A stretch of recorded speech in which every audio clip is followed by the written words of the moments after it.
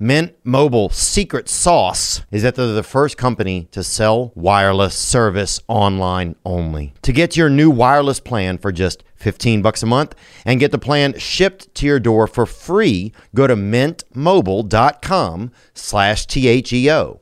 That's mintmobile.com/Theo. Cut your wireless bill to $15 a month. Sounds manageable to me at mintmobile.com/Theo. You know, it's a unique time where there's so much information and false information and rumor and biased material going around about the U.S. border. And I'm sure we've all heard things and tried not to hear things about it. And so I wanted to get someone here today who is boots on the ground, been there, you know, that frontline bad boy. And I'm so happy today to have fresh off of his 32 years of service working with the U.S. Border Patrol, where he finished as the Chief Border Patrol Agent of the Tucson sector. We are happy to have him today, Mr. Roy Villarreal. Shine that light on me. I'll sit and tell you my stories. Shine on me, and I will find a song. I will sing it just for you. Oh, yeah, Bert Kreischer? Oh, man, I love that guy. He's so funny. Dude, he is an animal. Or the machine, they call him. He's everything, yeah. He's like, and he laughs all the time. Every time he reminds me of like Winnie the Pooh, like if Winnie the Pooh went to college and was like in a fraternity for a really long time. Oh, yeah. You know? Yeah. Like, just like, yeah, he's one of a kind, man. So you live over in Tucson? Yeah. Nice, man. I went to Santa Rita High School for Oh, really? For a semester, yeah. My mom used to live out on Pantano. Oh, my gosh, yeah. So I used to be out there and people would fight in the car washes and stuff like that after school. So we didn't have any border control. We could have used some border control then, right? over there. Yeah.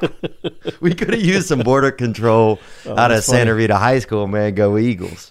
So Roy Villarreal, that's how you say your last name? Nailed it, yeah. So your position with the border, what was it exactly? So I recently retired from the Border Patrol, served for 32 years. My position at the time was the Chief Patrol Agent of the Tucson sector. Okay. And that sector is about how big? 260 miles of border with Arizona border with Mexico. Okay. And so when you're in charge of that, are you in charge of both sides of it or just one side? Just the one side. So you only have control over the U.S. side. Do you know the person who's in charge of the other side? Like, is there someone in charge of the other side? Well, yes, to a degree. Dealing with the Mexican government, you're dealing with different entities. Their customs, their immigration, federal police, local police. There's a whole myriad of entities you have to deal with in Mexico. Okay. So, like on a day-to-day basis, kind of what were some of like your kind of responsibilities? Like, what are you guys' responsibilities over there? So Tucson sectors is the largest sector in the Border Patrol. And so I had about 4,000 employees under my purview. Wow. And that was about 3,400 sworn law enforcement officers, and then the rest were administrative folks, mechanics, technicians, intel analysts, radio operators, you name it. There's a full gambit behind it. The day-to-day operations, in the height of operations there in Tucson, we were arresting about 500 to 1,000 people a day. And that includes, like looking at the news right now, you're dealing with unaccompanied children, families, and then that's about 30, maybe 40% of the workload right now. Right. And then the rest are all single adults, criminal aliens. You've got everything from pedophiles, rapists, narcotic traffickers. Coming in, yeah. Wow. So is it, and so, man, there's just it's so much, it's like such a, it's just a lot. It just seems like a lot. Is it, so someone comes into the country, right? Someone's coming in illegally. Mm-hmm. And I say that just because that's these are there's a line where you have to have some rules. And the rules are if somebody's in a place they're not supposed to be, then we're just going to use the term illegally. So is that okay with you? Absolutely. Okay. That's the appropriate legal definition. You've entered the country illegally. Right. Yeah, like if I went somewhere, they would say that to me. If I went to a country where I wasn't like didn't have the paperwork done to be in, then they would say you're here illegally. So if someone comes across and you guys apprehend them, is it apprehend? Like, what do? You guys take them in? You guys take them into a facility? Do you immediately like take them back across the border? Like, what kind of happens? So what's interesting about border enforcement is I think what happens with Middle America is there's a perception. And I don't know if you've been down to the border or what your take on the border is, but I think a lot of America looks at the border through the eyes of what they've seen on the news. You know, you look at San Diego, you look at El Paso, and they show an urbanized border. You got cities on both sides and fencing and demarcation. A lot of what the Border Patrol deals with is everything in between, out in the middle of nowhere, rugged mountains, desert. I've worked in places where there's next to nothing out there in regards to infrastructure. It's just you, and your closest backup is 10 or 20 miles away, and you're in the middle of nowhere. Wow. And so we employ, and I have to get away from the we because now I'm retired, but the Border Patrol employs a whole myriad of tools, infrared cameras, ground sensors. We've got one of the largest air fleets in the U.S. government in the law enforcement realm. So you've got Black Hawks, an assortment of helicopters, unmanned aerial vehicles. And so, I mean, you're using all these different assets to track somebody, hopefully to prevent, but to track them once they enter the country. So if you see someone, say someone's out on patrol, right, on an actual patrol, and then they see someone crossing into the country, do they like tag them, or like what do you do? Like, do you apprehend them? Is it? I mean, it almost has like a freeze tag type of vibe. I feel like at a certain point, it is. It's almost like a game of cat and mouse. You know. Right. So I'll give you two scenarios. Okay. In an urbanized area where we've got you've got fencing, or and that's like El Paso. You're saying like El Paso, even places like Douglas, Nogales, Arizona. Yeah. San Diego, you've got fencing or a wall. Under the Trump administration, it changed from fencing to wall. Right. In those locations, we've got a lot of fixed cameras. These are cameras that are up on large poles, and so you've got agents that are monitoring and watching. And some of the technology that plays into these cameras also does change detection. So if it's watching the fence and all of a sudden there's a change in that picture, it'll alert the operator, who then will call the agents out in the field. And then that agent, he or she, will respond to the area, or maybe they're watching with binoculars and they see him crossing over the fence through a hole. So they'll respond and then they'll make the arrest. It's apprehension, arrest, it's all the same thing. Okay. And then the second scenario is, as I described, out in the middle of nowhere, and that's more of the norm. You're out there, and what happens is you may have a ground sensor that goes off somewhere near the border, and you learned, psychologically as human beings, you're looking for the easiest path of resistance. So you learn the psychology of where people are going to try to cross. Okay. And then you're also dealing with, one of the things that we can talk about this shortly is you're dealing with a criminal element that's very effective, and I'll use the term, they're professionals at what they do, smuggling people. Okay. And so they'll begin trekking north into the U.S., and what agents will do is they'll find a spot where they can make the arrest that's beneficial to them, and they'll track them. The sensors are lined up in such a manner that you can track the movement of a person or a group of people. You may use infrared scopes. You may call on someone up in the air to track the group of people as they move along, and then you'll roll in and make that arrest. So it sounds like there's a lot of capabilities to know when and where people are coming. So it sounds great, right? It sounds like all these tools, all these assets. But until you're out there and you get a true idea of just how it really is a needle in a haystack, because some of the areas that we work in, and I'll speak to Arizona, you have these arroyos and canyons and brush. And so I may have a camera, an infrared camera, that's going to pan this way. And if the ground was flat and there was nothing to obstruct the view, easy. Right. But because someone can drop into a canyon, and these canyons can go for miles, or climb up into a mountain and hide in a cave, your window of opportunity for arrest is very short.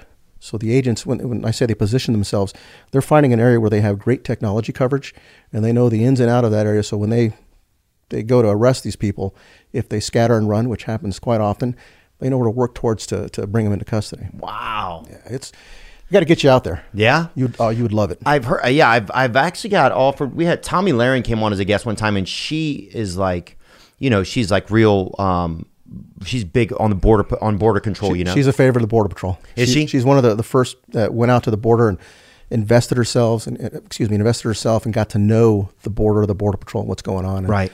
She's a strong advocate, and a lot of the agents really, really love her. Yeah.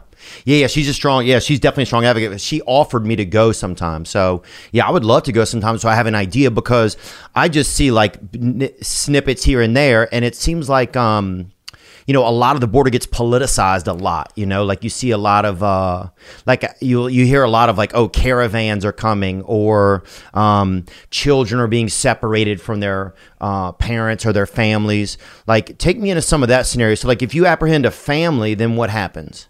So everyone who's apprehended, and I'll walk you through from the point of apprehension to getting into the station, and in some cases, criminally prosecuted or released or returned. There's a couple scenarios. As soon as that arrest is made, the agent, and what we have to recognize is that we're still dealing with the criminal element. Right. So just like any law enforcement officer, he or she goes through that whole procedure of pat down, checking bags and whatever else. And you're dealing with people from not only, I think most people think about illegal immigrants as being from Mexico or Central America, and that's the focus right now. Right. But the reality is we see people from everywhere throughout the world. Really? Syria, Somalia, Egypt, Russia, Ukraine, you name it. People from those countries are coming here, and they're coming through the southern border. Yeah. Wow. Yeah. And I often say this. What gets lost on the public is border security is truly national security. Right. We're dealing with cartels, and this is a multi-billion-dollar industry. It's not a couple $100 or a few million. It's billions of dollars that are generated in trafficking and smuggling of people and narcotics. Wow. The power and the leverage that these trafficking organizations have is tremendous. And we can talk about this in a little bit. But on the Mexican side, one of the things that we have to contend with is corruption. Right. And when you have an organization, a criminal organization that's pulling in billions of dollars, dropping $5,000 or $10,000 in the pockets of a Mexican official to look the other way is nothing. Yeah. So this multi-billion-dollar industry has a drive, has a need to keep that money coming in. Yeah. So the agents are contending with, you've got unaccompanied children. And when we say this, I want to paint the picture. A lot of these unaccompanied children are young men between the ages of 15 and 17. Okay. I'd say about probably half of them. And then the rest are everything from a 12-year-old. One of the things I see frequently is you'll have 8 or 9-year-old with a younger sibling who's about 5 or 6, and sometimes a 2 or 3-year-old with them. And they're traveling thousands of miles by themselves to our border and then coming across. And it blows my mind. I've got an 8-year-old, and I couldn't imagine saying, here's a phone number. When you get to the U.S., call this number and somebody's going to come and find you. I couldn't imagine sending my child out on this journey by himself. Oh, we had a 4-year-old when I was growing up that wandered over to our house, like from the neighbors. They used to do a bunch of drugs next door. And he knocked on the door. He said he was going to the Dollar General. He's like 4 years old. We're like, you're not going to the Dollar. Like, this kid's out of his mind. It's like 2 miles away. We're like, this guy's, So we sent him home, man. But yeah, I can't even imagine like a kid going a really far distance and it's hot over there. I mean, I lived in Tucson for a while, dude. It's spicy. Oh yeah, and take it back. So if you're leaving from Guatemala, El Salvador, Honduras, you're traveling a couple thousand miles, 2 to 4 weeks. Think about a 6-year-old or an 8-year-old doing this by himself, or maybe with a group of other kids. What happens between the moment they leave their house till they get to the border? And when you get to the border, you're right. There's the dangers of just the environment by itself, the Rio Grande, the desert, the heat. Well, the heat and the cold. It'll kill you either or. Yeah, it's a good point. Then you have people that will take advantage of these kids. Yeah. And one of the things that just breaks my heart, because I've seen this countless times, you get kids that are rented, because one of the things that happens is if you present as a family unit, here's Roy, mom, a couple kids, I'm going to get released. And so what we were seeing was kids being rented. And so you've got a parent back in Guatemala who rents their child for $1,500, and that's a tremendous amount of money in Guatemala. Yeah. And so the kid is brought to the border, put in with a pseudo family, sits in detention, and then is released. And then a handler, a smuggler, picks up this child, flies him back to Guatemala. Wow. That's the best case scenario, right? Right. What happens with kids that just disappear? And we saw this happen. As soon as you identified that child, because it would take 1 or 2, sometimes 3 times before the system would pick them up, because not all children are fingerprinted. And once you've identified them, and you you latch onto this group and you expose it. If you can control and get that child back into the hands of the parent, win. If you can't, if that child happens to get released with that family and then the smuggling organization realizes that the child is now blown, Right. I don't know what happens to them. Yeah, it's like, is it worth them getting them a plane ticket or a bus ticket back to Guatemala? Is it worth, or is it just cheaper for them, especially after they've already been doing a lot of dirty business, to just not care or get them into something else even worse? It's a business that doesn't care about the person. It's a business that's driven by money. So whether it's trafficking, whether it's returning to the family, best case scenario, and or becoming an indentured servant, working in some sort of industry, being sexually trafficked, all of those are realities of what we see at the border. Yeah. I myself have been involved with escorts and, that sort of thing. We had a sex worker on here one time. I've met girls before, that have been presented as escorts, and that I've just been like, oh, there's something is not right with this scenario. This is not somebody who's involved in this because they want to be involved in this. That kind of stuff's kind of sad to see. Yeah.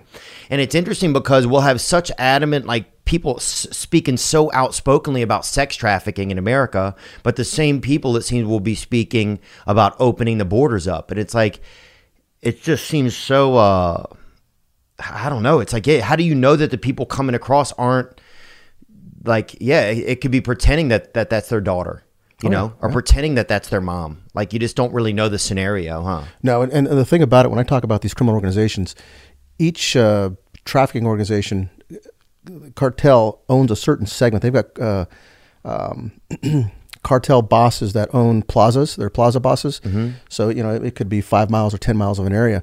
And so when you come up to the border, you're paying a tax in order to cross in that area. On that side? From the Mexican side to the U.S. side. So, and when I talk about billion-dollar industry, so a Mexican national, mm-hmm. he or she is going to pay between, the cheapest would be about $2,500 all the way up to about $5,000. Central American, $5,000 to $10,000.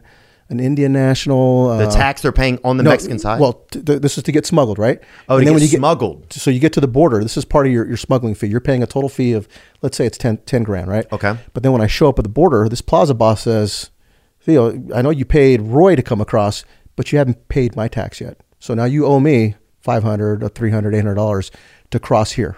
So you have to keep that money on you, on your person, while you're going that distance. It's a little bit of both. You'll see folks that travel with money in their hands, in their pockets, hidden away, and then there's a lot of money that gets wired. Yeah.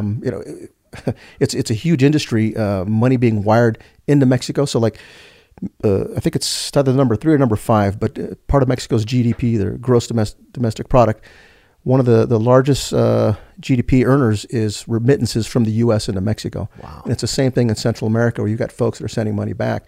So they'll wire a smuggler, here's the $300 that I can cross in your plaza.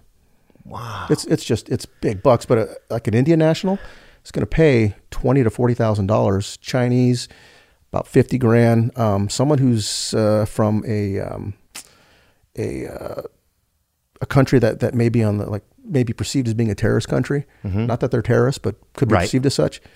Easily $80,000. And that's how much they're going to charge. The smuggling organization or the coyote is going to charge. And the organization in and of itself is very disciplined in that you've got folks that they do the recruitment. They're all over social media, so you can go onto Facebook and find sites that'll offer smuggling. And then so you got the recruiters, you've got the handlers on the Mexican side that they house you and feed you until you're ready to be crossed. You've got the folks that will just get you across the border, and then you've got those that'll cross you once across the border into the U.S. And then you've got logistics teams that do the transport. So there's all different. So depending on how much money you have, is the type of treatment you can get along the way, kind of. Kind of, sort of. I mean, you're going to pay a lump sum, but each segment, someone's getting paid, right? The thing is, with each segment, as you're getting paid along, well, you're not, in other words, I'm paying you, you're the organizer, right? You're the smuggler. Right. I give you my $40,000, and then that smuggler, as the person's being moved along, pays Roy a portion. Okay, I see. Somebody else a portion. So he's breaking everybody off. You kind of have the guy that's the bank. Yeah, wow. Exactly. We had a question that came in from a young lady right here. Let's pull that question back up if you don't mind, Sean. And if you can hear birds, this is our new studio. So this is our first attempt in this new place here. Gorgeous. Thank you. We got there's some robins nesting outside. Hey Theo, hey Roy. I'm visiting the great free state of Texas from Michigan, and my question is, what is one thing that you'd want people to know about the border that the media won't tell you? Gang, gang. Gang, baby. So that's a good question. Yeah. What's something that people don't know?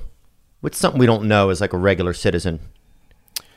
Man, unfortunately, there's so many things, but I mean, realistically, the greatest thing that I think the public needs to understand is that it's not just about illegal migration. It's not just kids or families.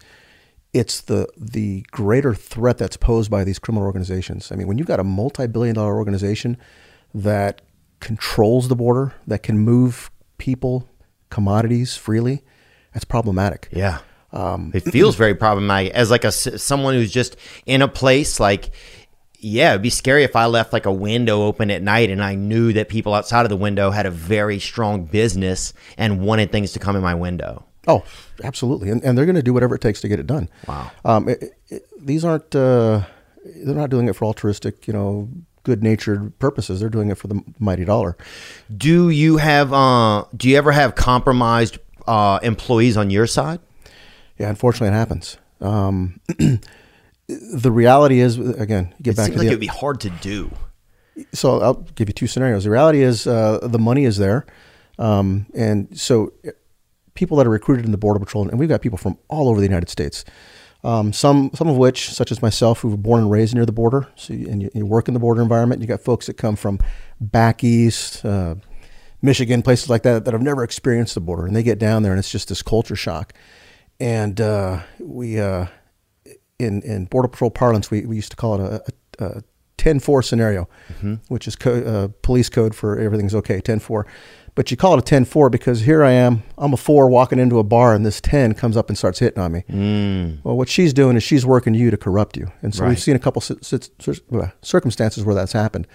So the reality is there corruption, or can corruption happen? Yes. Right. But it's easier in Mexico than it is in the U.S., simply because of the pay is different. It's also culturally accepted in Mexico. One of the sayings down there is "plumo o plata." Give me a silver or give me a bullet. So silver being money, right? And so Mexico's been changing, working towards getting away from corruption, but it's still a reality of the environment down there. Yeah. Wow. And so you're also up against a real dark force over there. You're not really just up against the people that are coming across. You're up against the possibility of those people not just being like people fleeing for a better life. You're up against the possibility of those people being criminals. And then you're up against the both of those being fortified and supported by billions of dollars, by a strong running business, by dirty money. But yes, absolutely. Wow. Yeah. The other aspect too is we've had cartels pay people to join the border, clean record, get them to join the Border Patrol, and then use them for information, enforcement routes and stuff like that to pass goods. So it's an everyday threat. It really is. So what about so Trump had a plan to build the wall, right? So that was like a thing that was really big that he spoke a lot about. Did they start building the wall? Do you feel like the wall was going to be effective? So looking at Trump's wall, again, 32 years of doing this. When I first came into the Border Patrol, there was very little infrastructure along the border. It was strands of barbed wire, if it was even up. Right. I remember being in a high-speed pursuit, and I'm driving down off the freeway. We get into the dirt, and we're driving through these ravines and stuff. And had it not been for another agent yelling out to me to stop, I would have driven right into Mexico. Oh, really? Because there was nothing to demarcate the U.S. and Mexico. Wow. So this is late 80s, early 90s. So it was a different world then, kind of? Oh, absolutely. Absolutely. We were arresting anywhere from 1 million to 1.5 million people a year, and every night it was high-speed pursuits, foot chases. We were catching 1,000 people a night, and that's just in one little station. Right. I used to laugh because when I first joined the Border Patrol, I remember walking into a station and there was somebody had a shirt for sale, and on the back of it was an agent laying face down with footprints on his back. I'm like, well, what does that have to do? And he's like, just get out in the field and you'll see. And sure as heck, you were just getting overrun every day. It was really crazy, absolutely crazy. So almost like playing Red Rover or something, and they're just coming. Oh yeah. Yeah, they would. So if you Google it or look on YouTube and you go back to late 80s, early 90s, in San Diego, that was the epicenter of everything illegal migration. And what the migrants would do and the smugglers would do is they'd line up on the Tijuana side of the border, and they would watch the agents. And there weren't a lot. When I came to the Border Patrol, there were about 2,500 of us. When I retired in December, there were about 20,000 of us. So we've grown tremendously, but even that's, it's not enough to cover the border. So it's increased by almost 10 by 10-fold, and that's along the entire border? Yeah, both the southern border and the northern border. So we've got about 16,000 agents on the southern border and just under 2,000 on the northern border. And that gets forgotten too. There's a threat up there on the northern border. Wow. It's different, but there's still a threat up there. Right. Do you, when you have like a family that comes in, let me get back to that, to the Trump wall. So the wall, was it being built? It was. Right. So one of the things, and this is often, I think we talked about the media, and you get a certain soundbite. So the media doesn't give you the full understanding or picture of what we're talking about. Right. When we were talking about the border wall, what it is it's a border enforcement system. It's the wall, but more importantly, it's access to the wall. It's infrastructure. It's a road that leads to the wall. It's a road that parallels the wall so you can patrol. It's power. It's technology. It's this full package. Right. And so people often, again, they think about the border as being this urban area that you can just drive right up to and patrol very easily. When you go out into the mountains and the deserts, you need access. And what building the wall did was it gave us access to certain locations. So looking at Trump's border wall, there was some new wall that was built, and then more importantly, there was replacement wall. And I often laugh because people are like, well, it's not wall, it's not new wall. Well, when you get a new pair of shoes, you don't call it a replacement pair of shoes. It's a new pair of shoes. Right. So we have new wall built. It was about, I think it was 450 miles of wall that was built. Oh, wow. Yeah. That's a decent amount. It's a decent amount. And the thing about this, too, is what the wall does is, and what we looked at and we analyzed in the Border Patrols, where can we put wall that effectively shapes the environment for us so that we can make, we deter people from coming into the U.S., and then more importantly, if they do elect to come into the U.S., where can we shape it so that it's advantageous to us to make an arrest? Right. Yeah, because there's so much cost too that go into like just getting people out of like the middle of nowhere and getting them back to a location. Man, I just can't even imagine all the costs that go into a lot of that. So the wall now, are they finishing the wall? Are they stopping the wall? Do they know? No. So the when Biden came into his presidency, the new administration put a stop to all wall building. Wow. Which is very short-sighted. And I say it because of this. So in building the wall, it's not like they start at point A and then to B and then to C. What they did is it's A and B here and M and N over there, so that you have areas that are open. So they'll go and they'll clear out existing fencing, or they'll grade for new wall, and then they're building in certain segments and building to finish the wall. So we've got just in Arizona itself, there are probably about 300 gaps. Some of which are as small as 50 feet, some as wide as a quarter mile. Right. And other areas where the wall was built up to a point where you put a gate in, and you need gates to go back and forth because you have to do maintenance on the fencing on the walls and sometimes rescues, and I'll talk to you about that here shortly. So they didn't finish these gates. So now you've got 300 gaps in the wall, which means 300 vulnerabilities. Wow. 300 places that smugglers can push people across. And one of the tools that smugglers use, and this really upset me. So when we had families and unaccompanied kids coming across, what these organizations would do is they would charter 3 to 6 buses. They drive them out to the desert because on the Mexican side, their freeway parallels the border. On the U.S. side, other than the cities, there's nothing on our side of the border. Nothing, anywhere from, I would say 30 to 80 miles before you hit any sort of infrastructure from the U.S.-Mexico border. So these smugglers, they'd charter these buses. They'd drive up 100 or 300 families and kids, and they drop them off in the desert and push them into the U.S., knowing that our technology was going to pick up this event, and then it would take us 24 to 40 hours because it's, again, in places, they were dropping off in places where we had very little access or infrastructure. So it would take us 24 to 40 hours to get 4x4 vehicles into these areas, load up the kids, load up the families, drive them to a place where we could then get a van or a bus and then drive them to a station. And so when this happens, and it's done strategically, again, this is about making money, right? Right. It's done strategically. So you drop this group off here, and then I've got to close operations for, in this particular location, I shut down a whole station, which is about 450 agents. And I dedicated all of those agents to getting these kids and these families out of the desert, because what's going to happen? The heat or the cold is going to kill them. And so when your manpower is dedicated to this, then you get segments of the border that are wide open. And what happens? They run drugs through there. They run criminals through there. So it's all about making money. It's a cat and mouse game.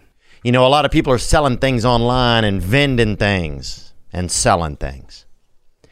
And if you want those things, if you're a seller, you got to get rid of the product. You got to push goods. You know what I'm saying, fam? No one does that better than ShipStation. No matter how much you sell, ShipStation makes it super easy to push weight, to manage and ship all your orders from all your sales channels faster, cheaper, and more efficiently. Ship with any carrier.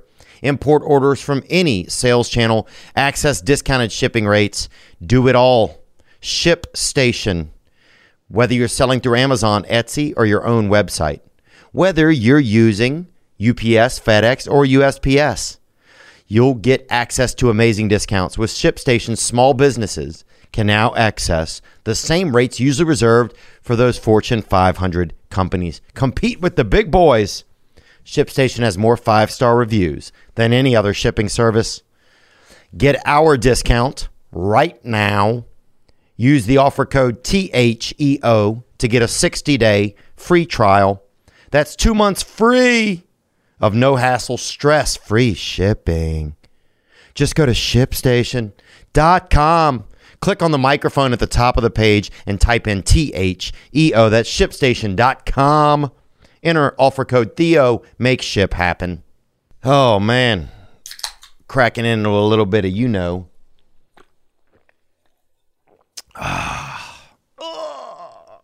liquid death. Are you paying off credit card debt a lot?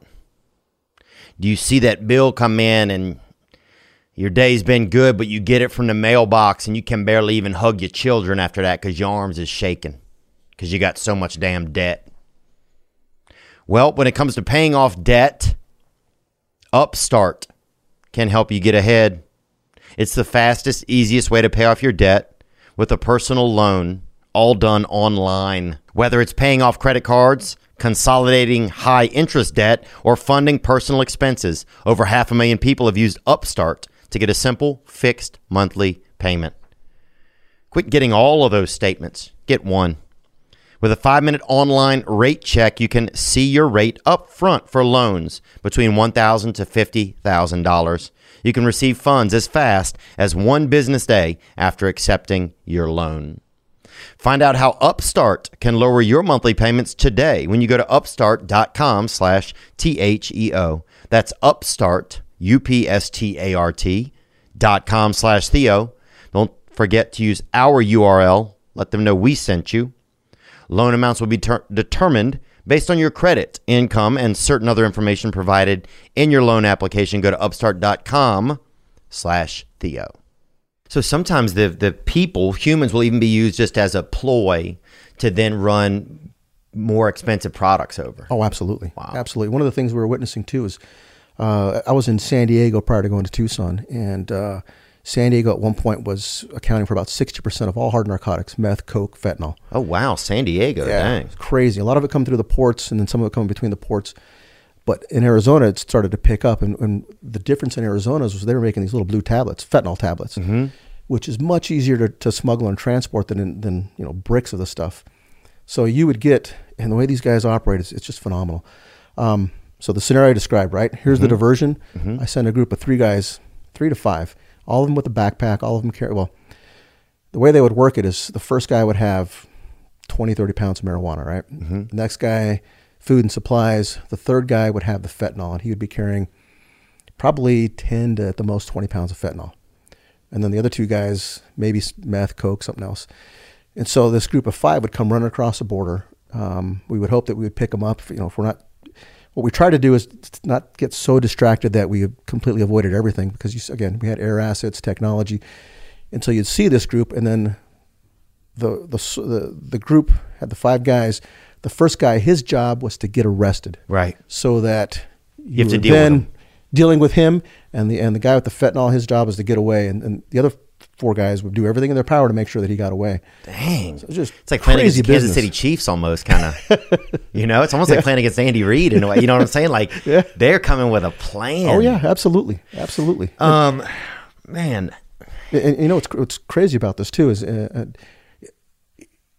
thank you again for the opportunity. There's so much that goes on at the border, and I'm trying to spit it out here, and my mind's racing because there's so much I'd like to say. But, I talked about the industry, but one of the things that also happens, like these 5 guys that are coming across, they're going to hike for 30 to 80 miles through the desert.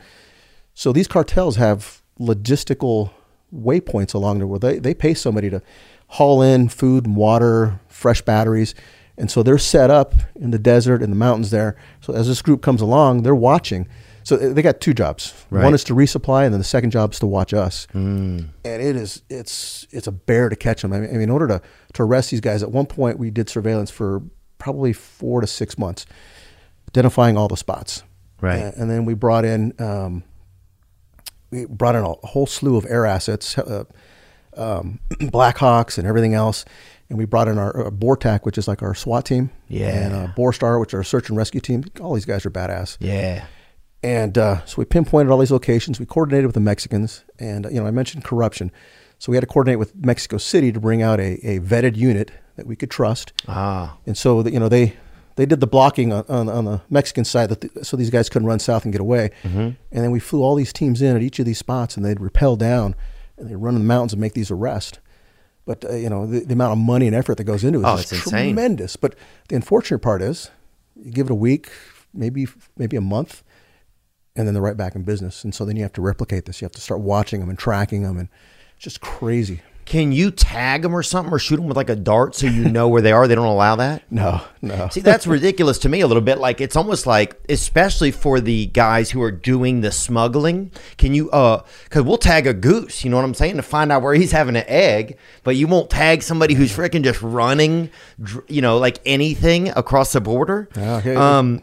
Do they have, what about the smugglers? If you catch a smuggler, can you prosecute them? Is there prosecution against them? There is. Okay. So one of the things that's evolved over time is it used to be the smuggler or the guide would come across with that group, and you'd make the arrest, and then you could work towards a prosecution. You have to recognize that we're competing with all the other federal agencies to get a prosecution. So, probably 1 out of 3 cases gets prosecuted. Why? Because some of them, and there's water right there too if you need it, Roy. Oh, thank you. Because, so you're competing with them to get a prosecution? Yeah, in other words, so the U.S. attorney, his or her office they only have so many attorneys, so they can only present so many cases. So they're looking for the best of the best cases. And you're competing with DEA, FBI, U.S. Marshals. But they all want the clout from it, you mean? Well, you want a winning record, right? If I'm a U.S. attorney, I want to have a record that's 100-0. I want to win every doggone case I present. Right. And I also want to take the sexiest cases. Right. I don't want the simple Joe Blow case. I want a case that gets headlines. I want a case that's going to make me look good. Right. So when you've got, and every day, you've got a tremendous amount of cases you can come up with. I'm going to handpick. I'm going to cherry pick the best case because I want to win. And I want to get a good name behind myself. Oh, the smugglers. So they'll try and prosecute the best smugglers. Yeah, the best smugglers, or a smuggler that's tied to a particular organization. So that, again, this is back in the day when you get these guides and these smugglers. Now what's happened with technology, everybody has a cell phone. And some of the locations, the cell phone service has gotten to the point that it virtually touches every part of the border now, which means they can communicate, they can pull up, they can track as they're moving along. So smugglers will sit in Mexico and they'll text, okay, you're going to walk for a mile. I'm watching you. When you get to this point, you're going to turn left. You're going to walk for 3 miles, and then you'll get to this mountain. You're going to get resupplied. You're going to get DoorDash. Yeah, it's just it's getting it's crazy. And we try to employ technology, and there's certain types of technology, some of which I can't talk about, but that we employ when we're that working. Can jam cell phones and stuff like that. Stuff that can jam cell phones, track cell phones, and more importantly. One of the things that happened with the Trump administration is so the president gets to declare his top priorities. And for the longest time, immigration and border enforcement was, it wasn't even on the radar screen. With President Trump, it was in the top 5. I think it was number 3. And as a result of that, we got access to a bunch of agencies that have techniques, skills, tools, technology that goes well beyond what we've ever experienced. And that really enabled us to start painting a better picture along the border. Everything from looking at, it was very frustrating because you would look across the border because a smuggler sits here and he's watching you, knowing that you can't do anything to arrest him unless, I shouldn't say that. Very far and few between you get to arrest that guy because you have to work with the Mexicans. And like I said, some of these guys are paid off. And then you have to build up a case, go to Mexico City, and then sometimes you get the arrest. But the ability to do is just, I wish it was better. To be able to actually prosecute these guys? Yeah. Because really it's just a lot of return. So is it a lot of just returning them? It is. So going back to the beginning of our conversation, unaccompanied children, there's a process for them that, we take their information. A lot of them show up, they have a phone number written down somewhere or a piece of paper, and you'll contact that person, and then you work at the consuls of those countries, whether it's Mexico or Guatemala, and you start backtracking to identify who the child is, if they have family in the U.S., and how you can connect them with that family. And they're released from our custody into another organization that does the housing and the feeding until they can get them into a relative or a parent's hands. Okay. And in some cases, when it can't be done, then they work towards getting them back to their family in whatever country they're coming from. Okay. That's kids. Family units are usually processed and then they're released into the U.S. So like if a mother and two children come in and a father, then they're processed and released into the U.S. Yeah. And where do they have to go back to Mexico or they can just stay? So, and this is what's looking at 2014, thinking about the viewer's question there. One of the things that's happening right now is that up until about 2010, 2014, I think is more realistic. Most people coming across were single adults. Right. Yeah. So they were arrested. Some were prosecuted. Some were just simply returned back into Mexico. In 2014, people began to realize that they could exploit the asylum loophole. In other words, I come here and I say, Theo, I want asylum. Right. And because of that, I've got to process you and then I've got to release you. And when I release you, now you have access to state aid. You get a work authorization, and you may not have a hearing for 5 years. And that's if you elect to show up. And a lot of people don't show up for their hearings. So they don't necessarily qualify for asylum. And I think it's one of the shortfalls of this because you've really, you've bastardized the definition of asylum. And for those that truly need asylum, now they've become one of a million people asking for it, and you've taken that away from them. Right. And at the same time, now these folks are using the system against the system in order to benefit from it. Excuse me. And so the family units, they come in, they ask for asylum, they get into the U.S. and they disappear. Wow. And your criminal aliens, they get prosecuted. And again, we have folks that robbers, rapists, narcotic traffickers, you name it. And, they'll get prosecuted for what's either illegal entry or reentry or being an ag felon. And they can get anywhere from a year to some upwards of 10 years. In prison? Yeah. But then that's federal prison. Prison that we have to take care. It's like, it's still on the American tab, really. Yeah, absolutely. Have you had to release people that you know are criminal, like release people just into the country and you're like, I should not be releasing this person, but there's nothing I can do about it? Like, it's out of your... Yeah, I've never had to release like a hardcore criminal. Right. You're going to do everything if you've got a hardcore criminal and you know that's a bad dude, right, you can do everything in your power to make sure that he's either returned to Mexico or there's some legal resource you can use, i.e. maybe he's got a warrant in some sheriff department or something, so you can get him picked up and held and then prosecuted. Right. You do everything in your power to do that. But I think like looking at today, right now with the situation at the border, it's a crisis. Is it a crisis? Oh, absolutely. And I'll tell you why it's a crisis. There's a focus on kids. There's a focus on family units. So in 2019, we had a border crisis then. And what made it a crisis was these two populations, families and kids, what they do is they cause the system to come to a complete grinding halt. Right. Because there is no law enforcement entity in the world that's designed to house or care, feed children and families. Right. So we often heard, negative backlash about, it's inhumane treatment and X, Y, and Z, but nobody's situated for that. But when you get, I think it was almost 200,000 family units and something like 80,000 unaccompanied children, when you put that into the system that's not designed for it, it stops, it's gridlocked, and then everything else falls apart behind it. You can't prosecute, you can't house criminal aliens. So the system will collapse. It's a crisis on multiple fronts. First and foremost, because it's not being addressed, the flow is going to continue. Right. The unfortunate part, and for the Border Patrol, we're apolitical. You know, we're worked for 32 years under different administrations. Every administration, you know, you give them the facts, you tell them what you think is going to work, what's going to benefit, and then you step back and then you fall in the line. Mm-hmm. This administration was briefed on, if you reverse these programs, if you take these steps, this is what's going to happen. And unfortunately, sure as shit, that's what happened. So we're in a space right now where it's. Do you feel like it's? How bad is it right now compared to what it's been like during your tenure?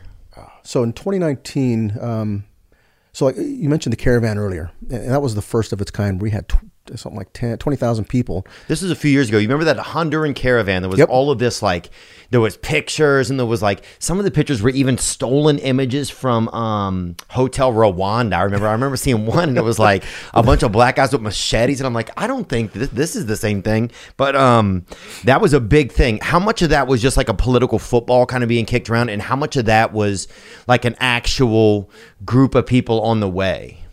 So it started out, it was multiple groups of a couple thousand, and then the biggest group was something like 8,000. Mm-hmm. And then they convened together. First it was Honduras, and then El Salvador got on board, then Guatemala. And so when these groups convened together, they were close to 20,000. When they hit the Mexico border, and this is when the U.S. put pressure on Mexico, Mexico made an effort to stop them, but it wasn't a concerted effort. It wasn't like we're absolutely going to do it. And then there was some rioting at the Mexico-Guatemala border, and then eventually the crowd pushes through. Mm. And then what happened as they progressed through Mexico was cities decided that they didn't want, who wants 20,000 people camped out in your city? So cities started chartering buses, and they would start moving these folks along. And then when they got to Mexico City, they housed them in a big stadium there, El Estadio, and medical care, food, everything else, and that was, and offering them jobs. That was one of the things that they did was, hey, look, if you're looking for work, we've got work. We'll give you a work permit. We'll get you set up. Mm-hmm. And everybody was pretty much intent on getting to the U.S. So then they began, and this was all being organized, and it was, Facebook, and people were giving them cell phones. So then they got on the move again. So wild. And La Bestia, the train that comes up from southern Mexico to the tip of southern Texas, McAllen, Rio Grande, in that area. Mm-hmm. That's what this group was planning on taking. Free ride, dangerous as hell, but free ride to the border. So we got the Mexican government to stop the train. Wow. And then that caused this group to rethink what they were going to do. So then they started moving towards Arizona and towards California. And so when they got to California, I was in San Diego at the time. They got to San Diego. It was along the way, they had broken up. Some went into South Texas. Some went into Arizona. And then a large group went all the way up into San Diego. And it was about 12,000 strong. And they were held up in Tijuana. A lot of the Mexican people didn't want them there. Wow. And again, it's this large group of people that are showing up on your border that you're having to house and feed and care for. Yeah. And then what comes with it? Crime. Right. And some of it's directed at the migrants. It's a population that can be easily exploited. So, when we talk about what are some of the things that happen, I worry about, it's a population that we're having to contend with. We're going to have to arrest, but you also worry about these people because they're still human beings. Everybody's human beings. Yeah. And a lot of times what I saw in the span of my career, when I first came on board the Border Patrol, we were kind of vilified. There were corridas, Mexican songs written about these hard-ass Border Patrol agents. And fast forward 30 years, before I left, I was at the border with some of my agents, and there was a group of Hondurans, and this mom and her two daughters came across and brought them into custody. And I walked up just to talk to them. So I want to get, right from the horse's mouth in regards to what was it like. And I started talking to mom, and she just starts crying, and the little girls run up and they grab my leg. And it chokes me up thinking about it. And after she calmed down, I said, why are you crying? And she goes, because I know I've made it, and I know that I'm safe because I'm in your arms. So the mentality of these folks is they're doing this dangerous trip from wherever they're coming, but they know that the minute they get into our custody, the minute they see the Border Patrol, they've made it to the U.S. and that they're safe and going to be cared for. Mm. And it was the craziest experience for me because, when I first started, it was like, whoa, I don't want to be near the Border Patrol, and I'm running for you, and I'm embracing you, and it's just crazy. Man, it's it's so tough because it's like I have so much like human empathy, just like sometimes almost too much, I feel like. And then it's also tough, like a business that doesn't, because America really is a business, as much as we like to think that it's also a group of people who are trying to it's a society, it's a structure, but it definitely has its ledgers for sure, where everything is, accounted for. But then you get into this, it feels like just a lot of inventory that nobody kind of really is writing down, Are we getting a lot of people in that we don't really know, that, we don't have like paperwork on? Absolutely. Yeah. Absolutely. So one of the things that you have to look at is you're talking about an unfettered flow of migration into the U.S.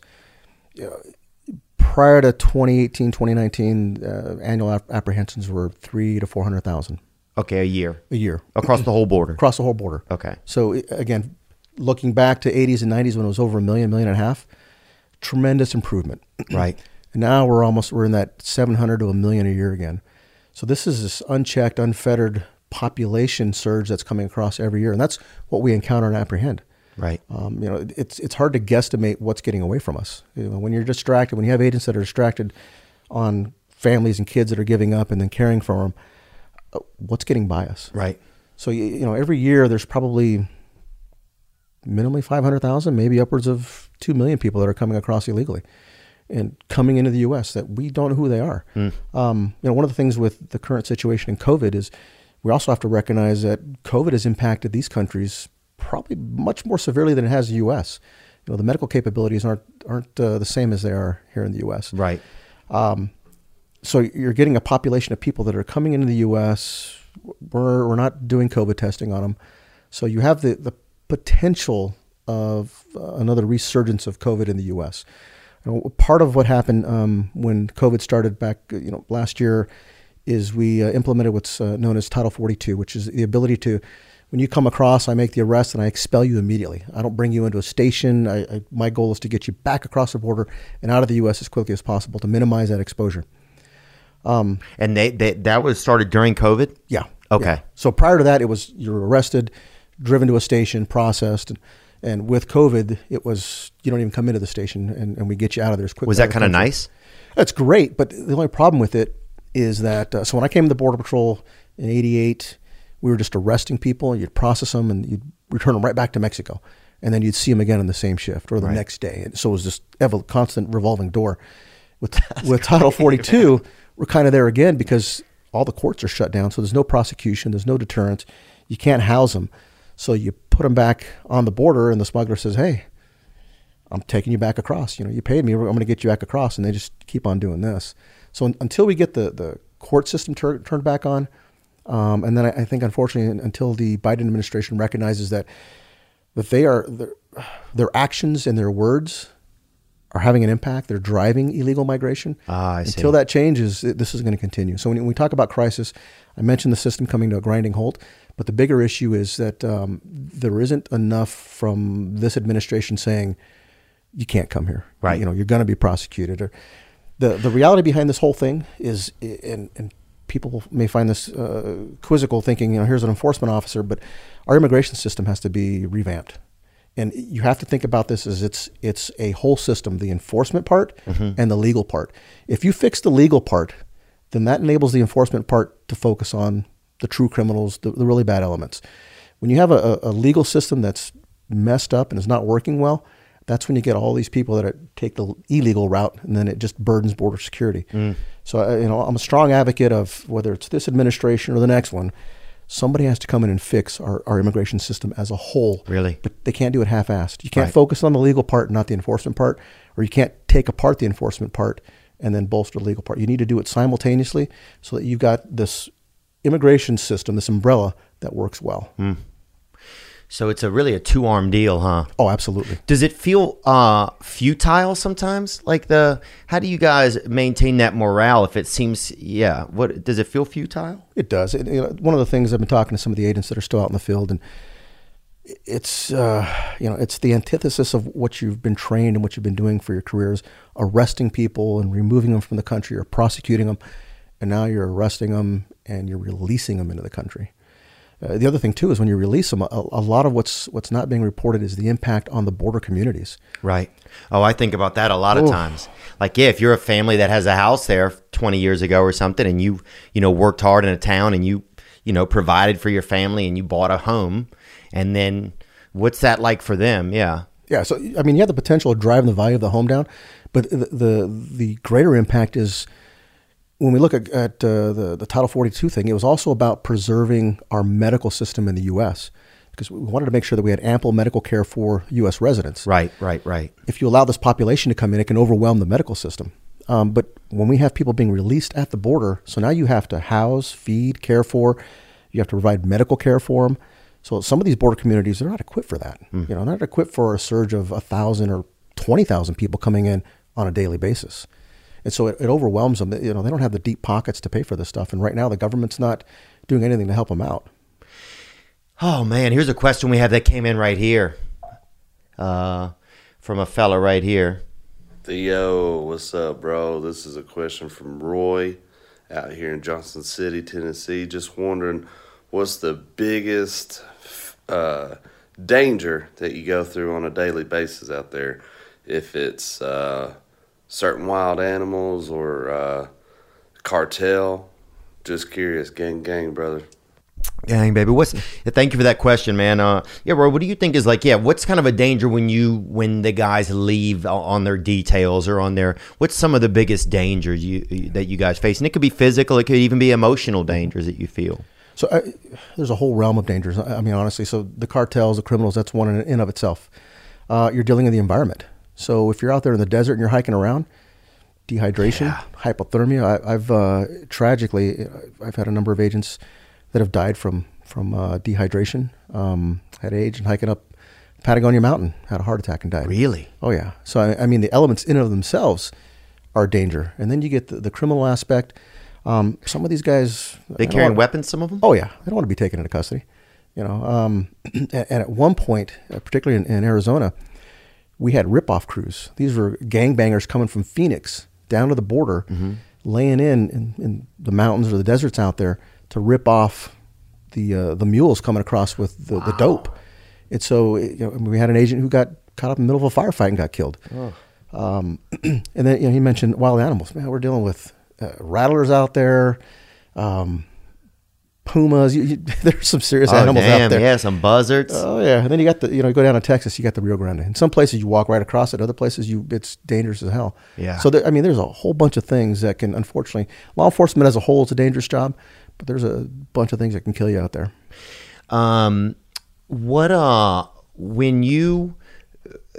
Is it hard for Border Patrol agents, like some of them, whether they're to set aside any political beliefs they may have and just do their job? Do you see any of that? Or most of the guys, like you said, administration just changes over time and you guys just kind of stay on the task at hand? It does bother you personally. Of course, you want somebody that's supporting your endeavors, but you don't take it to work. Again, because every 4 years you have the potential for working for a new boss. Right. And the rules can change every 4 years. I think what's fortunate for the agent in the field is that you're tasked with enforcing the laws that have been legislated by Congress. Right. And so even though the president may not like those laws, it's the law, and it's hard for him to change it or her to change it maybe someday. So you try to stay apolitical, but it certainly bothers you when you're not getting support. So obviously laws have to change, and it's a lot for things to actually change that would affect the way that you guys operate.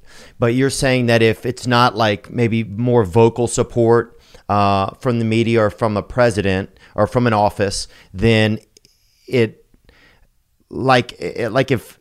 they see border, say if I'm a coyote or a smuggler or someone who one of these plaza kingpins who's helping run guys through my district or whatever to cross the border to make more money.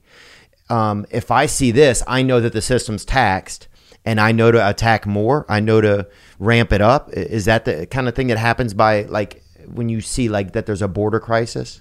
Oh, absolutely. They take advantage of anything. They'll exploit any opportunity. Man. So the current situation, absolutely. They're looking at, if I've got family units and kids over here encumbering the agents, then I can run over here to the right of them. It's interesting. It's a business. It really is. It is a business. And as a young man, I started out in San Diego. I worked at a checkpoint, and we would see these cycles. You're always trying to get a hold of what the next trend was. So when college season, late August, when kids are going back to school, you'd see kids smuggling dope. Oh yeah, You we know? used to smuggle it, dude. I remember one time we went down to Mexico.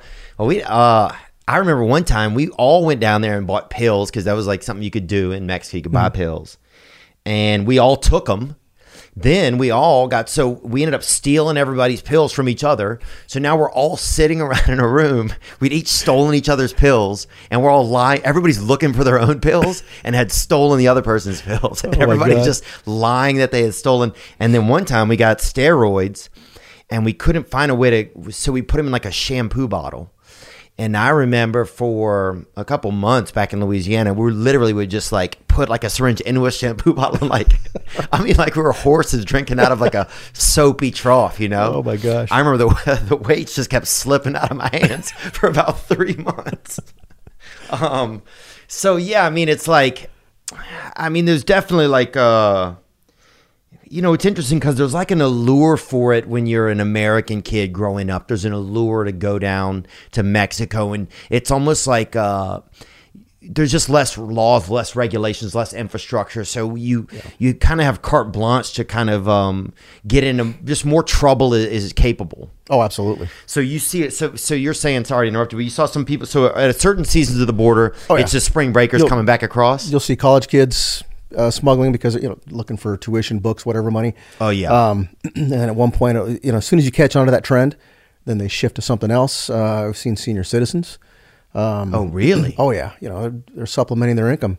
The Clint Eastwood movie, The Mule. Yeah. That's real. I mean, 2 years ago, I was in Arizona and we caught a guy who's 68 or 68, 69, I can't remember.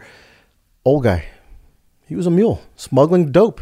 And we were talking to him. He said, I've been doing this for years. You look at an old man, you don't think of a drug smuggler. Nah, man, that colon cane, baby. Are they putting cocaine? Like, are they doing the balloons still? What are people doing, man? I'd be worried about, that colon cane. That used to be the big thing. People would like swallow cocaine balloons. Do Oh, yeah. people still do that? Oh, yeah. So every mechanism. When I was working in El Centro, this is Southern California, they were, so every day across the border, and the border's, it's such a dynamic place. If you haven't been there, you need to go down there, experience it. And, every day, hundreds of kids cross the border to go to school. And so what these organizations had done is they took their school books, they hollowed it out just big enough to put a key in there.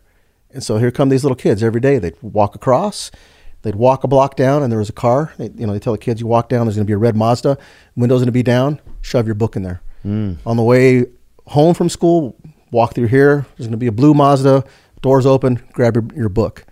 And so you would see this, until you catch on that trend. Right. Here's these little kids dropping off a book, and it was an astute agent who's like, what the hell are they doing? Went over, looked in, and there, a dozen books in there. And, Yeah. So kids get used a lot, huh? yeah, because they're not going to get prosecuted. So they'll get used and to bring that stuff over. What's unfortunate in these kids that they migrate to the next level, Right, because they're already caught in the game. They're It's caught in already- the game, yeah, Yeah. And it's not a pleasant game. It's not the type of game where you can be like, yeah, I'm not going to do it today. There's consequences on this other side, and these aren't nice people. Yeah. Man, it must be such a trying position that you guys are in then, because you're the human element that's right there at the front. So it's like, do I have to follow these laws? But sometimes you're going to have to turn a kid over to an organization or to a country, to an environment, to a structure that doesn't really care about it as much. Is there enough, like, by allowing like some of the leniencies that we have here, are we making it harder? Do we make it easier on these countries? Like, do we make it less responsibility on these countries to police their own like, not really police, but to run their own societies well? Like, are we alleviating like pressures on them to, like, if we stop things, are they going to have to deal with, would that leave more on their plate to deal with, to actually get like a better act together? Yeah, so there's cause and consequence. Sorry it took me so long to ask too. It's hard to be smart sometimes, man. It's hard. No, It hurts my neck. there's certainly cause and consequence, and one of the things you have to understand also is there's a culture there. You're dealing with a culture that doesn't necessarily match up line for line with the U.S. culture. Right. You know, what's acceptable there may not be acceptable here. You know, migrating here from Mexico for the longest time, it was just part of growing up. You hit 15, 16, you were expected to migrate to the U.S., start working, and send money back home. Right. So there's a cultural thing that we're dealing with, and then anything we do on the U.S. side certainly has a trickle-down effect. It's going to have some sort of reaction to Mexico. I dealt a lot with, Mexican government from their U.S. Attorney's Office, their federal police. Mexican military has a big part on border enforcement down there. You know, one of their complaints was when you do enforcement, you know, it's very one-sided, and it has been for years. And I felt guilty when I finally recognized it. It was a Mexican general. We were in a meeting in Tijuana, and I got to tell you, I always love meeting with the Mexican generals because it's just it's a different world, and the level of treatment you get, and we'll talk about culture in a second on that. But he says, "Hey, Roy, you know, we focus on what you want.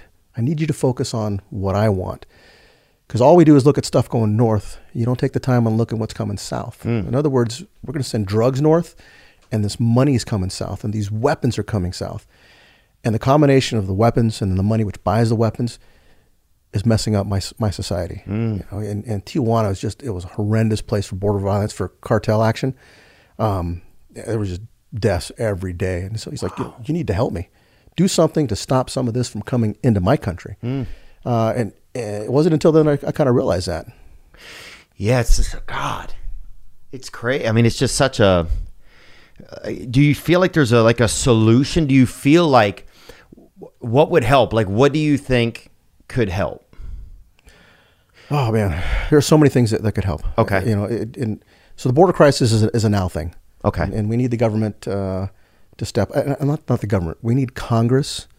We need the White House, but more, I think Congress more than anything, kind of to get in the game. Right. You know, if I can be blunt, Congress needs to get its head out of its ass and start doing something. Right. They have the power of the purse and the power to legislate. Right.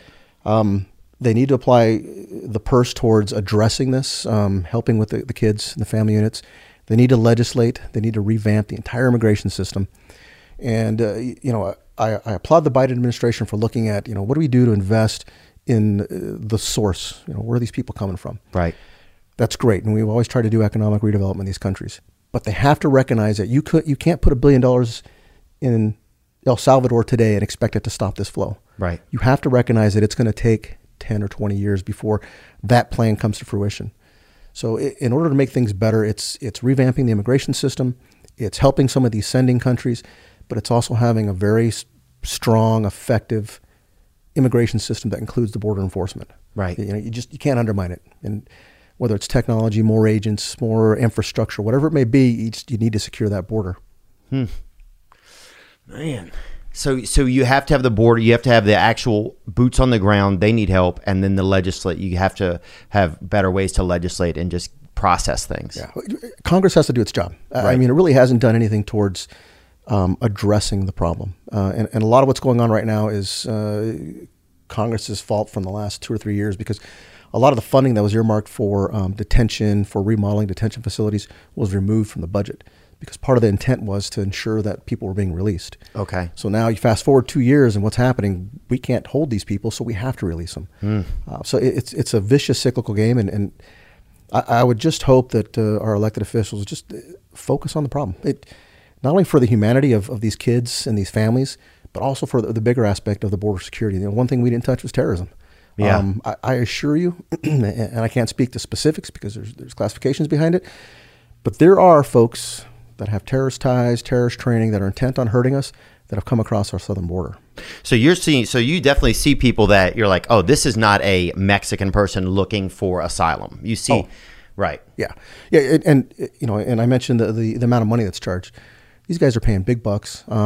And for like right after 9/11, a lot of the smugglers refused to have anything to do with anybody that came from a Middle Eastern country, just because they kind of painted everybody with a wide brush. You're probably a terrorist. Right. So even the smugglers had like a... There was sort of a code of honor, right? Code of ethics. Right. But you get away from 9/11, we kind of forget about it. They're like, man, if you smuggle that guy in, he's going to blow up the country. We'll have no place to smuggle. Yeah, exactly. But now it's just really open range, huh? It is to a degree. I mean, it's funny to think about this because it to a degree, it's almost a symbiotic relationship, because you do have some smugglers who, one thing that everybody despises is a pedophile. Right. And if they know you're a pedophile or you do something in their midst and they're hurting a kid or something, if they don't beat your ass or kill you, they'll shove you across the border with a little note letting you know who he is. Letting you guys know? Yeah. Oh, wow. Yeah, I've seen that on a couple occasions where somebody's left on the other side of the border, tied to a tree or cuffed up, and with a little note, "Hey, this guy's check your records." Wow. Yeah. So there's a little bit of street justice, a little bit of ethics on there, but they're still driven by the almighty dollar. And I would hope that if it related to terrorist stuff, that they would still refrain from it because it harms both. Yeah. Yeah. BetterHelp, HELP. You get timely and thoughtful responses. You get connected with a real therapist, not your mom's friend who's chatty and hits on you. BetterHelp is committed to facilitating great therapeutic matches. Maybe you don't want to drive over there to the help center in your town or village or experimental area where you live. Maybe you don't want to be seen walking in there in the back of a nudie shop and somebody's back there giving advice. BetterHelp sets you up with licensed professional therapists. You can do it on FaceTime. You can do it on the phone. You can do it over text. BetterHelp wants you to start living a happier, healthier life today. Visit BetterHelp.com/Theo. That's BetterHelp. Join the over 1 million people who have taken charge of their mental health with the help of an experienced professional.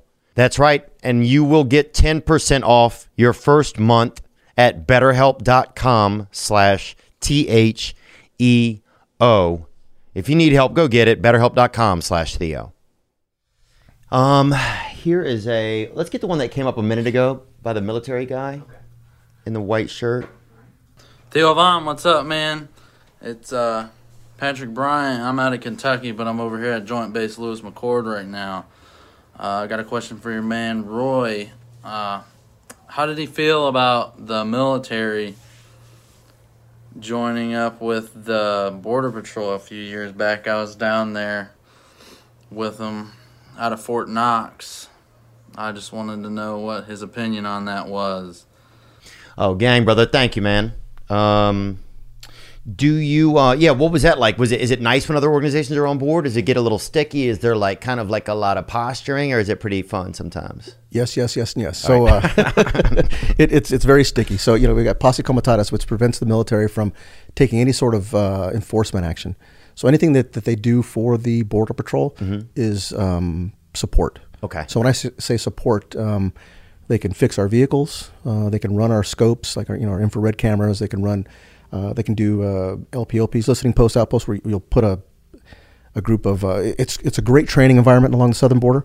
So sometimes they'd send out snipers, and they'd put them up on a hill, and they would stay there for 2 weeks at a time, and they would just report stuff to us. But everything they do is just about support. It's not actually putting hands on or anything. So to answer the question, absolutely loved having the military on the border because it freed up agents to go and actually do patrol work. Right. Plus, it was a great training environment for our military, so that that mission readiness for them when they go across the pond. And then the bigger aspect is there was always this exchange of information and know-how, because some of the things we'd learned from them. Right. But the biggest part was the building of infrastructure.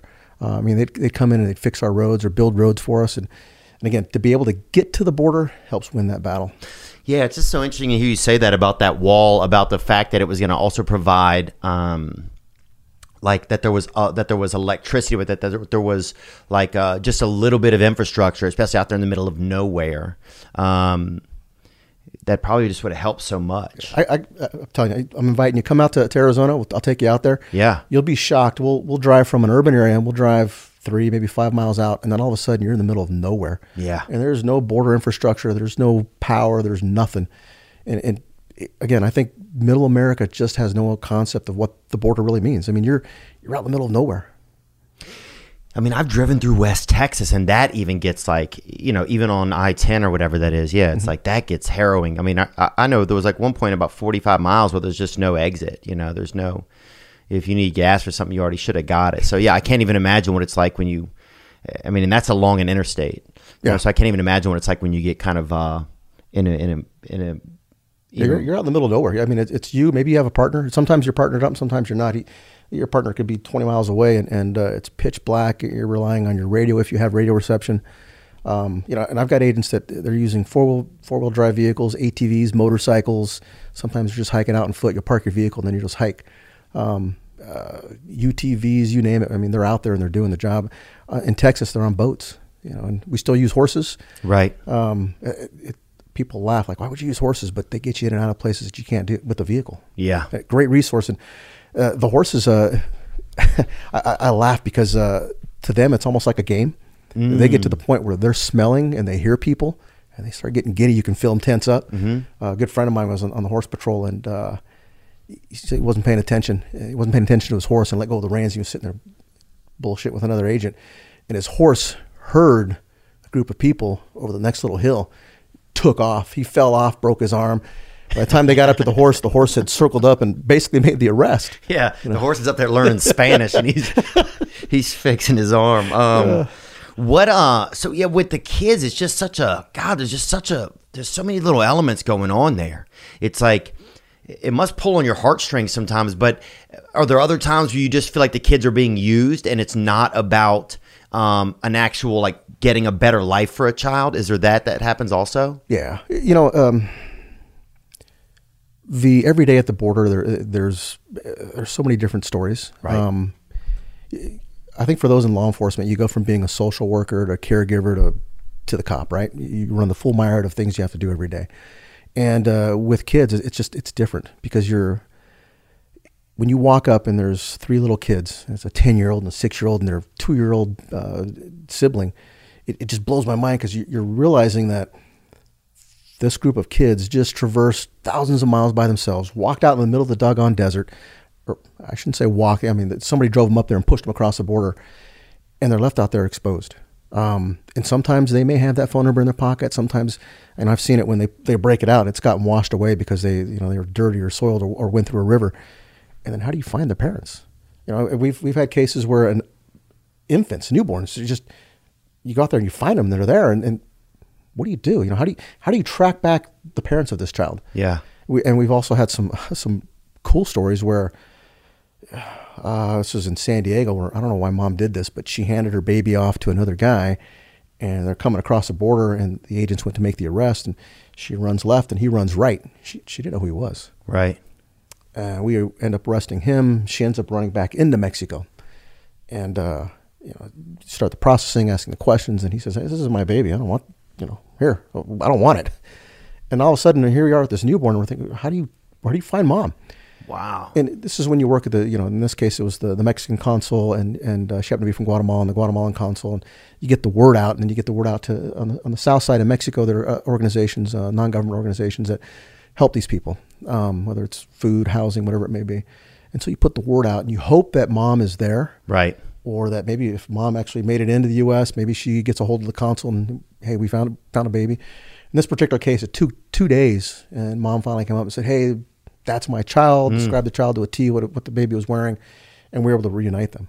But that doesn't happen all the time. Man, yeah. And it tragically every year there's 200 to 500 people that die along the border. Really? Oh yeah. It's Is it a lot harsh from environment. exposure? The dehydration, hypothermia. When they get to the border, they're not fully equipped, and a lot of what they're told by the smugglers is, take a gallon of water, you're going to walk a few hours, and then you're going to be fine. And you get to the border, and it's like, okay, you're walking 80 miles. Be very cautious with your gallon of water. They're not prepared for it. But, Some people just chug it right in the beginning. Oh, yeah. We've seen cases where aliens have got to the point that they're drinking their own urine. Yeah. And I mentioned the agents are out there in the same environment also. I had an agent who he had hiked all night. He was tracking down a group. His radio went dead. Beginning of summer, he ran out of water. He starts to get disorientated, and his shift started at 4:00. At about 10 in the morning, he realizes that he's just in dire straits. Dang. And his radio's dead. And so he goes out in the middle of the road, writes a letter to his wife, takes off his uniform, folds it up, sets it down in the middle of the road, and he goes over and he gets under a bush because he's just expecting to die, and he's looking for any shade. And he's hoping that the uniform is going to be seen by somebody flying over. when you lose communication with an agent after a certain, we do what we call welfare checks on our agents, Right. and we couldn't find him, and so we started this massive ground search and air search, and thankfully, so this is like 10 o'clock. I think it was about 1 PM. We found him, and he said, I was ready to go to God. Dang. Yeah. So it's a dangerous place, but going back to the kids and the fact that there are 200, 500 people dying on the border. Yeah. That includes little kids trying to swim across the river. That includes little kids walking through the desert, and it breaks my heart. I can't express to you that you get a little bit desensitized to it because you get exposed to it so often. But there's just so many times when, whether it was out in the field or I'd walk into a processing station and I'd see these kids sitting there, and it would just break my heart because I would envision my kids. Right. And is it the desperation of the families for a better life in the U.S.? And we got to admit, we have the best country in the world, bar none, right? Right. But it's the desperation such that you're going to put your child through this and expose him to this, and it boggles my mind. Yeah, that feels like such an intense move because I've been to some countries where, I think I've been to most of the countries where there's a lot of poverty and there's a lot of like not much structure, and there's even some where there's a lot of danger and fear. But you still often see families just moderate that the best of their abilities. And also they don't know any better a lot of times. I just couldn't imagine that would be such a desire, especially if you had children. Yeah. Like I would almost be like, let's just manage what we can here and be together than take this or come across together. Yeah. That's one of the things that I understand. If you're going to send your kids, go with your kid, particularly right now. Not that I'm advocating this right. to anybody, but if you know that families are being released, why don't you come with your family? Yeah. And how much of the responsibility ever falls on the parents too? It's like, I hate to say that, but I don't really. It's like, I would be upset as a child, I think, if there were not responsibility kind of taken by my mom, But, and I know every instance is different. Yeah, look at the culture too. Right. There's this expectation, but not for a 2-year-old, a 4 or 6-year-old. That a makes 4-year-old zero can't sense even to me. work at Walmart or anything. No. Yeah, and you asked about the trafficking aspect.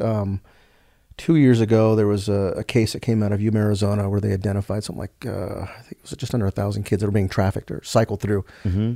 And here's one of the things that I think a big misconception is: what happens at the border does not stay at the border. Right. It's coming to every part of the U.S. It's here in Nashville. It's in New York City. It's in Florida. It's in Kentucky. You name it, it's going there, whether it's narcotics or illegal immigrants.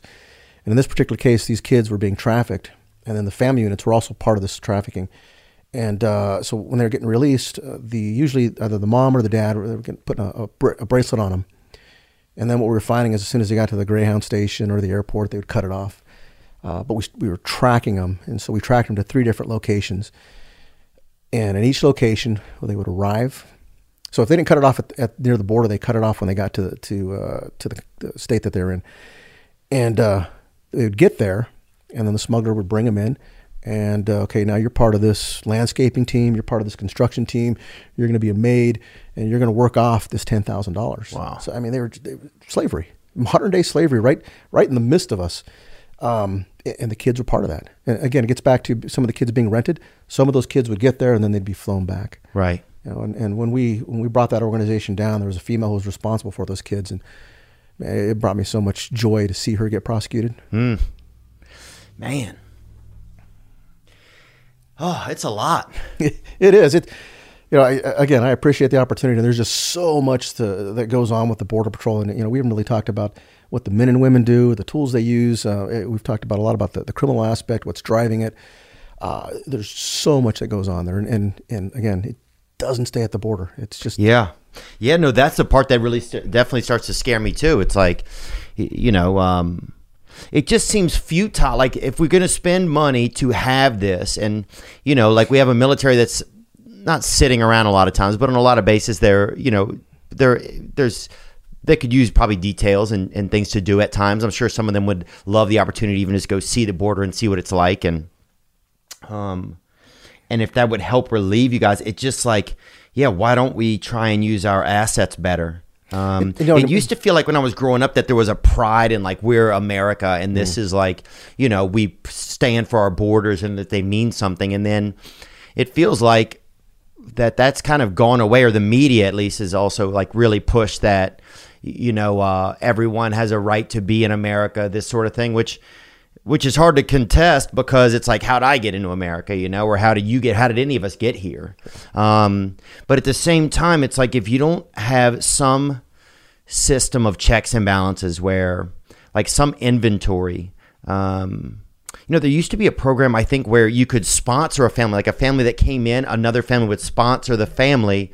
And so then you had like a tour guide into America kind of. And there was like, I feel like at least then there's some like social accountability within like a fabric work of the society. But I don't know, man. I mean, what do you feel like is some type of a solution or something moving forward?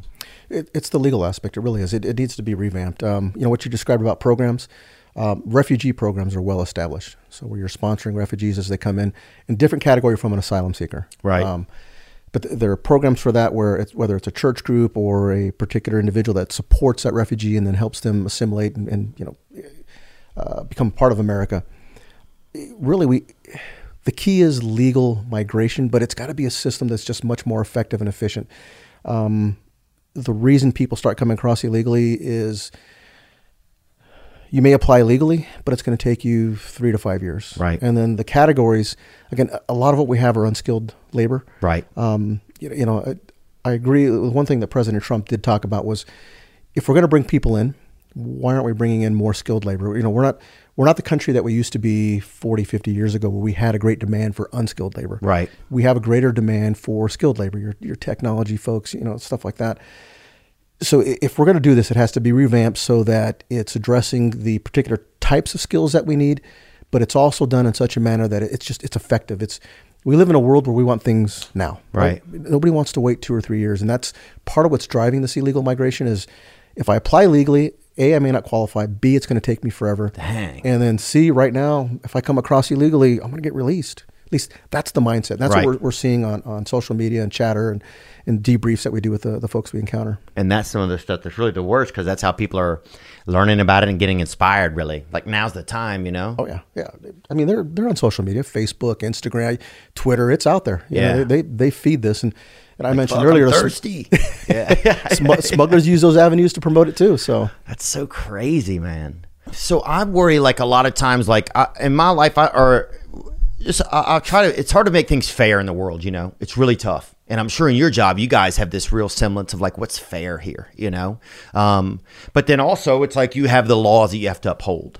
But I start to worry, like if a lot of people come into the country and they are allowed to be here and then eventually become citizens, then it really just kind of favors the Democratic Party to let them in, because then eventually they'll probably be Democratic voters, it feels like.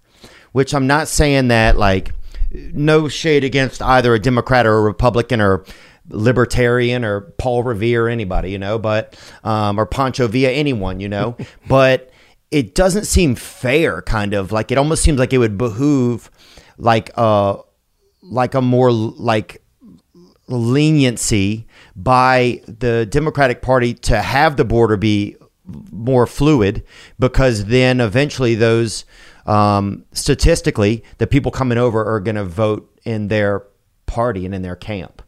Is that like a realistic possibility or no? Yes and no. So I think back, it was 1994, Bill Clinton. Mm-hmm. And that was the first time that there was a true focus on border security, when we started to build fences, started to increase manpower and invest in technology. And he was a Democrat. Yeah. So anybody can do it. Anybody can do it, absolutely. And you mentioned the potential for a support base, i.e., will these folks eventually vote Democrat? It's possible. A lot of them getting into unionized jobs that tend to lean towards the Democratic Party. So absolutely, but maybe that's too big of a jump. Well, I mean, they can go either way. But what I've seen, a great example, my mother immigrated here legally decades ago, and when she first came across and then legalized, and she's a naturalized U.S. citizen. Her viewpoint on illegal migration is she's absolutely wrong. This is not the way to do it. Do it legally.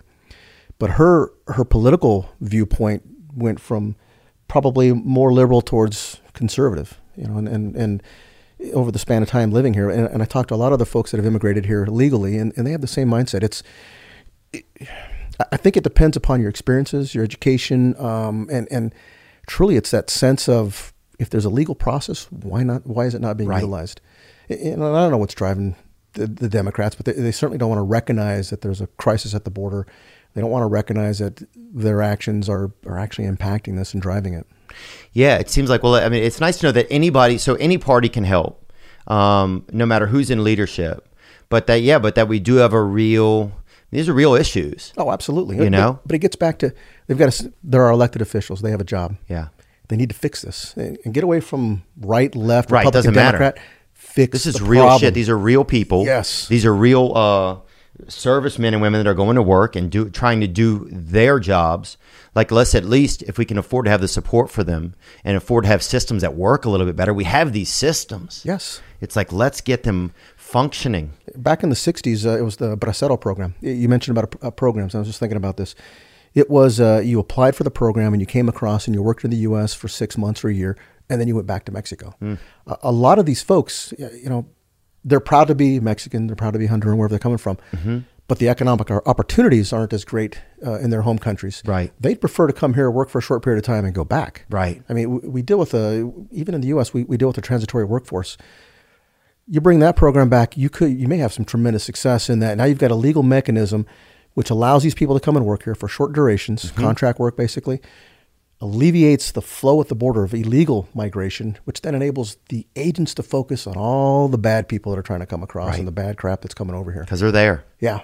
Yeah, I think that's my biggest thing is I like, you have to have a system of inventory. You have to, like when a teacher calls roll call at the beginning of a class, it's like you have to know who is here.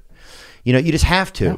And you have to know why. And especially in a day and age when we have so much ability to keep tabs on everyone. Yeah.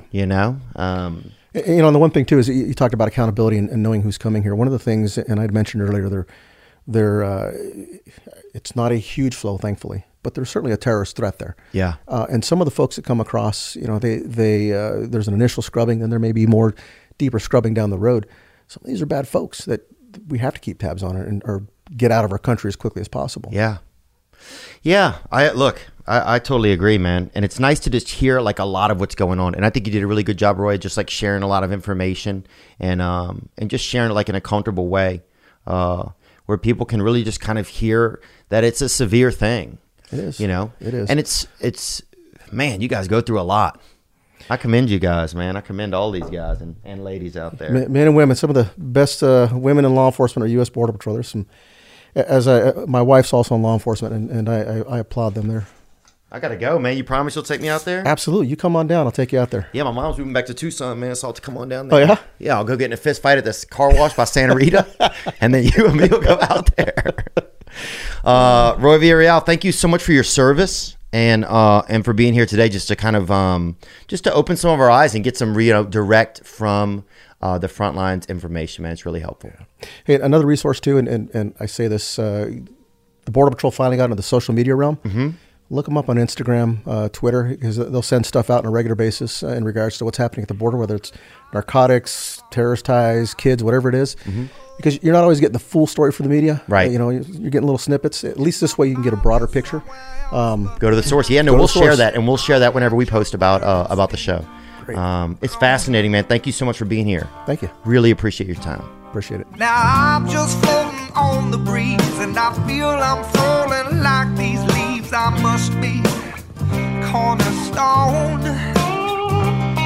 Oh, but when I reach that ground, I'll share this peace of mind I found. I can feel it in my bones, but it's gonna take a little time for me to set that parking brake and let myself unwind.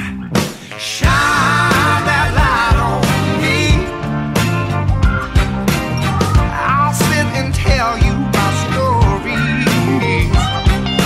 Shine on me, and I will find a song. I will sing it just for you. And now I've been moving way too fast on the runaway train with a